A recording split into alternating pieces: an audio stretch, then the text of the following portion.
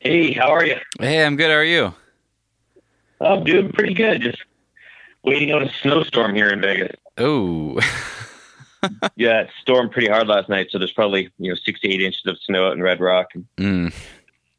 it's just cold out, and I'm not used to the cold when I'm in. I mean, I've gotten soft for living in Vegas. Like this is not what I came here for. Oh yeah, it's funny. Like even one day of it, I'm like, no, this is fucked. I'm out.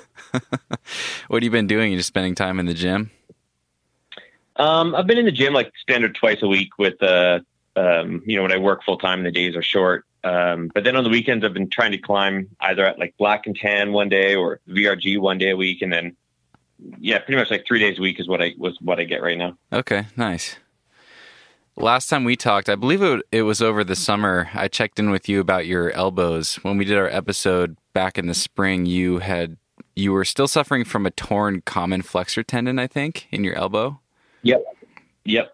And over the summer, it sounds like you were still in pretty rough shape and you weren't sure if it was going to recover on its own without surgery. How are things going now? Yeah. I mean, it's definitely better. I've been smarter about knowing what aggravates it.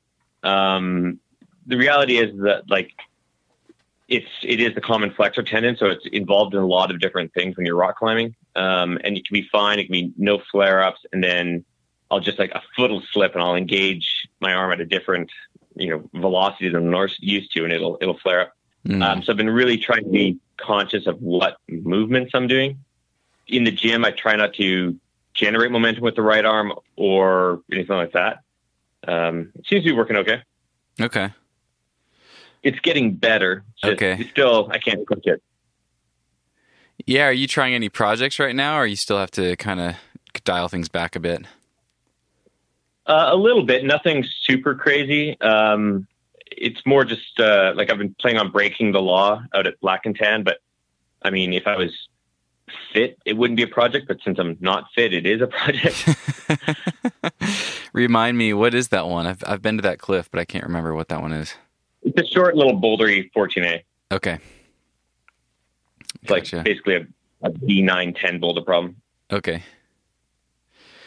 Is there anything that you found that has been helping with your elbows?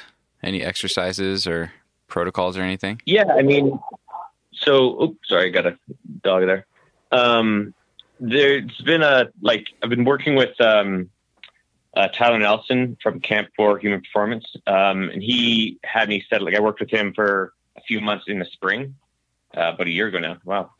And he really did help me, identify the issues. And I also took a course from him, for dealing with tendon pain. Okay. And just a consistent warm up has been really good. And then I also reached out to Natasha Barnes actually after she was on your podcast. Okay. I really enjoyed that one. We were talking and led me down the path of setting up an appointment with her, and she gave me some exercises. Something that, I mean, Tyler had alluded to and other things I've alluded to, but pain is not a very good indication of tendon damage or tendinopathy. Pain is neurological, and I don't know, it got into this kind of a mind, a little bit of a mind warp where maybe it was just in my head, but it's this weird thing where, so she had me doing these, what would she call them? Desensitization exercises, which is kind of leaning into the pain a bit and teaching your body that the pain isn't necessarily a bad thing, because pain is such a powerful sensation that you kind of have, if you feel anything from that area, your body, is used to it being pain, and it kind of just associates that feeling with pain. And so it just makes this pain response. Not necessarily is it an indication of further damage or even aggravation. It's just, there's a sensation coming from that area and your body knows it as pain. So it just throws out the pain response, which is kind of weird. I'm not gonna lie. I've read a bunch of articles on it, and I understand what they're saying, but it's still hard to wrap your head around. Totally. It's one thing to tell them that, but it's another thing to experience it in your own body. Huh.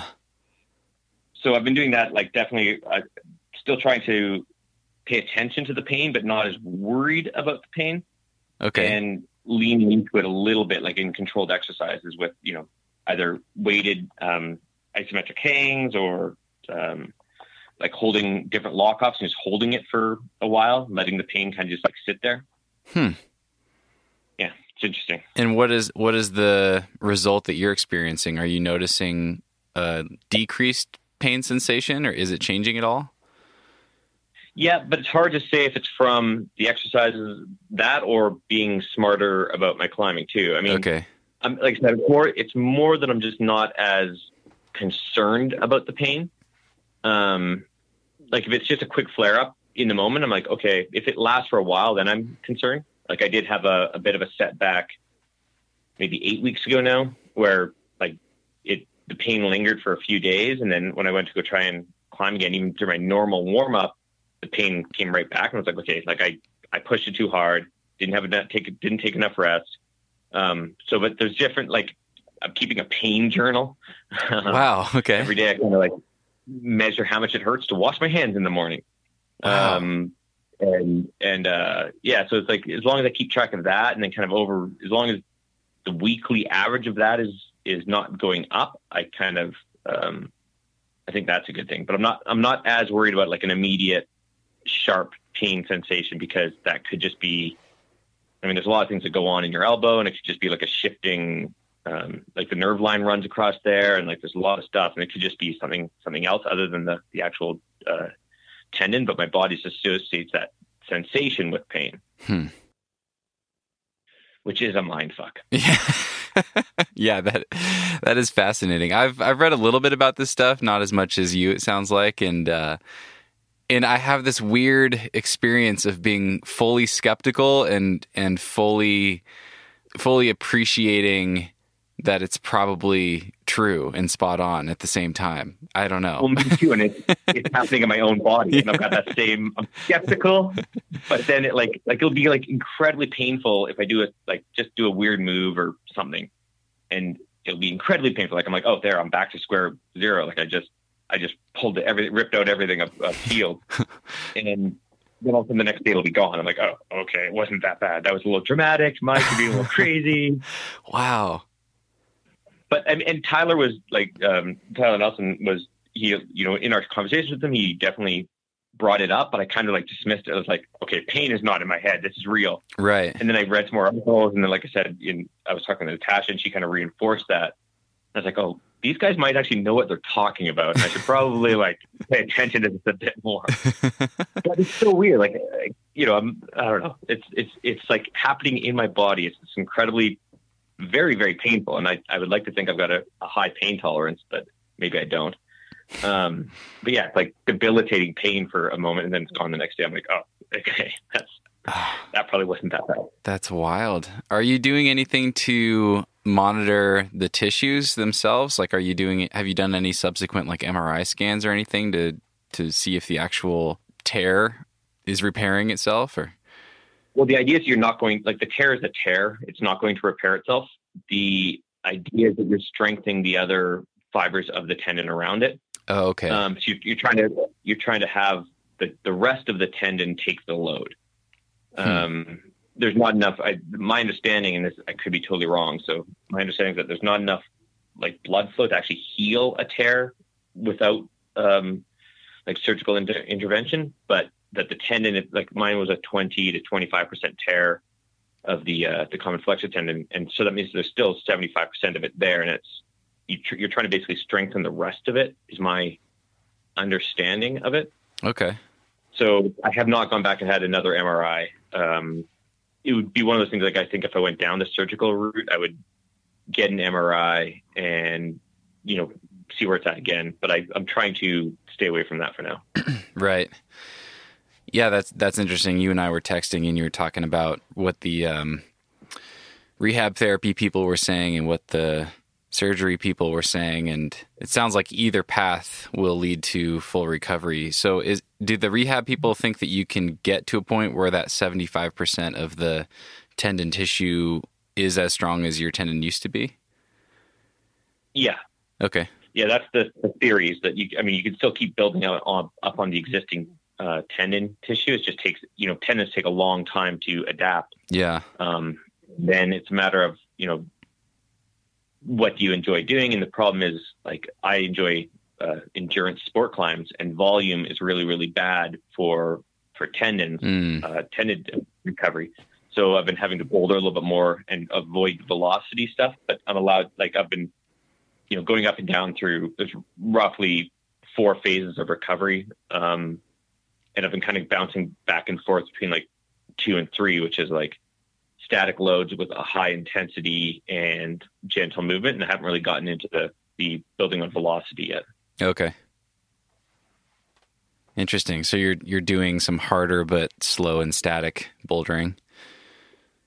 Not necessarily hard bouldering, but like more. I mean, if I can do a hard boulder and I can do it static, then yes. But the hard exercises are more like weighted hangs and weighted pull-ups, but slow and stuff like that. Okay. And then bouldering is pretty much just stay sane and move. Got it. Interesting. Well, I will be curious to see how this thing continues to develop for you and see how it all shakes out. I hope that you get back to 100%. Yeah, I'm optimistic. It's better now than it was, a year ago. It's better now than it was this summer. So yeah, I'm optimistic. Awesome. The other topic I wanted to dive into with you, when you and I talked over the summer, I think, were you up at in Canmore, like climbing at Assafail at the time? Yeah, I was up in Canmore all summer, so I think you called me in July sometime. So yeah, that's when we talked. Yeah, that sounds right. And I think I was, if it was July or August, I thought I was in 10 sleep maybe at the time. Anyway, I was sport climbing a lot, and we got into a conversation about hangboard maintenance to maintain finger strength when you're on a sport climbing trip or when you're in a sport climbing season, projecting, etc. And it's something that I've done more of. Hey friends, I hope you enjoyed that teaser of this week's follow-up. If you want full access to follow-ups, you can sign up for $5 a month on Patreon at patreon.com/thenuggetclimbing. Or you can go to thenuggetclimbing.com and click on the support the podcast button at the top. If you're on your smartphone, just tap those 2 little lines at the top of the page and you'll see the button in the drop-down menu. $5 per month gets you access to all follow-up calls, past and future. As long as you are a member, you'll have access to all of them. As you just heard in the teaser, I've been recording some follow-up conversations with past guests on the show to talk about what they've been up to lately and to go even further into the weeds on a specific topic than we typically would on the podcast. Follow-ups are 20 to 30 minutes in length, occasionally longer, and I will be releasing one every other week to make sure I always have plenty of podcast guests to follow up with. If you sign up for follow-up calls, what you are really doing is supporting the regular podcast and helping me continue to chase down interesting guests so I can pick their brains and bring you new nuggets every week. And by signing up on Patreon, you get some bonus content to look forward to as well. In addition to getting access to follow-ups, I will also let you know who's coming up on the show, and you can submit patron questions for upcoming guests, as you have undoubtedly heard in other episodes of the podcast. $5 per month. Think of it as buying me a beer at the local brewery after a long day of climbing. Whether or not you choose to sign up, thank you for listening, and feel free to share the podcast with your friends or leave a rating on your listening app. It truly helps, and I appreciate you for tuning in. I am very grateful for you guys. Much love to you all. We'll see you next time.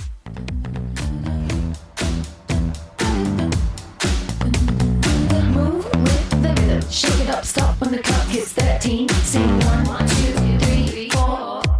Cause no one can do it like we do it, like we do it, like we do it. Cause no one can do it like we do it, like we do it, like we do it. Cause no one can do it like we do it, like we do it, like we do it. Cause no one can do it like we do it, like we do it, like we do it.